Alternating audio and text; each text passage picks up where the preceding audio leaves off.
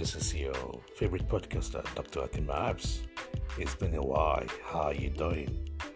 How is family doing? How is life? How is your social life going? How is your mental health and physical health going? Hope you're having fun. I'm having fun, big time. And I'm happy to be here today to present to you another segment of conversation on mental health. How is your mental health, your family mental health, your colleagues' mental health going? I hope you've been supportive to one another. We need that to thrive. So today, I want to talk on a different topic, which is quite gender-based. And please don't take it personal, women. It's all about women, or mostly women, so I'm going to talk about now. And it's around how we beautify ourselves, especially our face. I know a lot of women, I would say specifically black women, use a lot of makeup to enhance their beauty, which is great.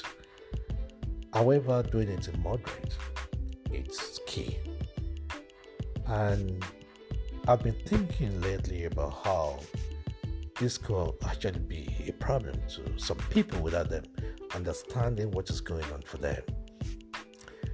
In psychiatric, if you look at the DSM-5, that's where you find all the diagnosis for all mental health issues. There is a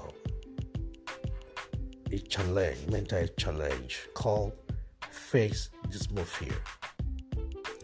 Face dysmorphia is a mental health condition where the sufferer has warped perception of their appearance, of their faces.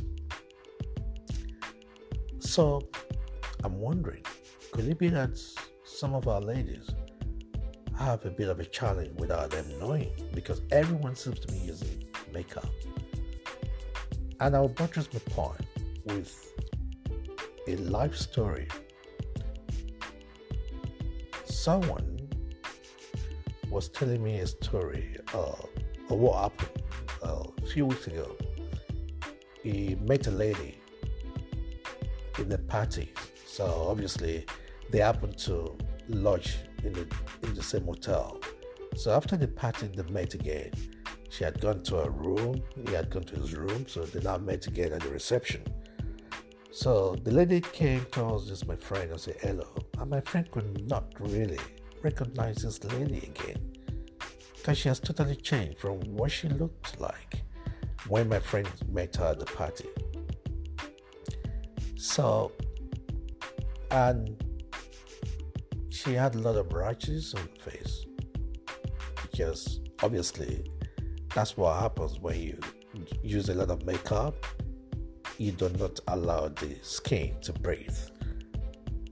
Our skin has pores to breathe in fresh air, just like as we breathe in and out. However, if you have too much makeup, because makeup is quite greasy, so they kind of block the pores, so the pores cannot breathe, so they end up having rashes on your face. And however, my friend was quite disappointed at what's going on here. How could people have two different identity in terms of their physical look? It's quite worrying. I'm not against women using makeup, but what I'm against is when you use makeup to the extent that it changes your identity, your physical look, that is not the person people know you to be. It's worrying and it's concerning. There's a story as well. This is not even Africa, in somewhere in the Islamic country, one of the Islamic countries. This man married his wife, and all the time they knew each other, she was always in heavy makeup. So the night of their wedding, when they had to kind of meet up in their bedroom, and she went into the bathroom to shower, and she came out, and this man couldn't really recognize his wife. This is not the person I married. He was worried that somebody has broken into their hotel room. So for me, this is concerning, where but we're using makeup to change our physical look. We can use makeup to enhance, as I said, how we look, but using it to change totally how we look, for me, is quite concerning. And I will say to you women, whether you're black or whether you're white, whether you're Latino, you're a beautiful woman. With makeup or without makeup, you're beautiful. I'm sure your husband, your partner, they love you. So you can use your makeup to enhance yourself, but not to change your facial look. So this may be a problem that maybe needs to be addressed.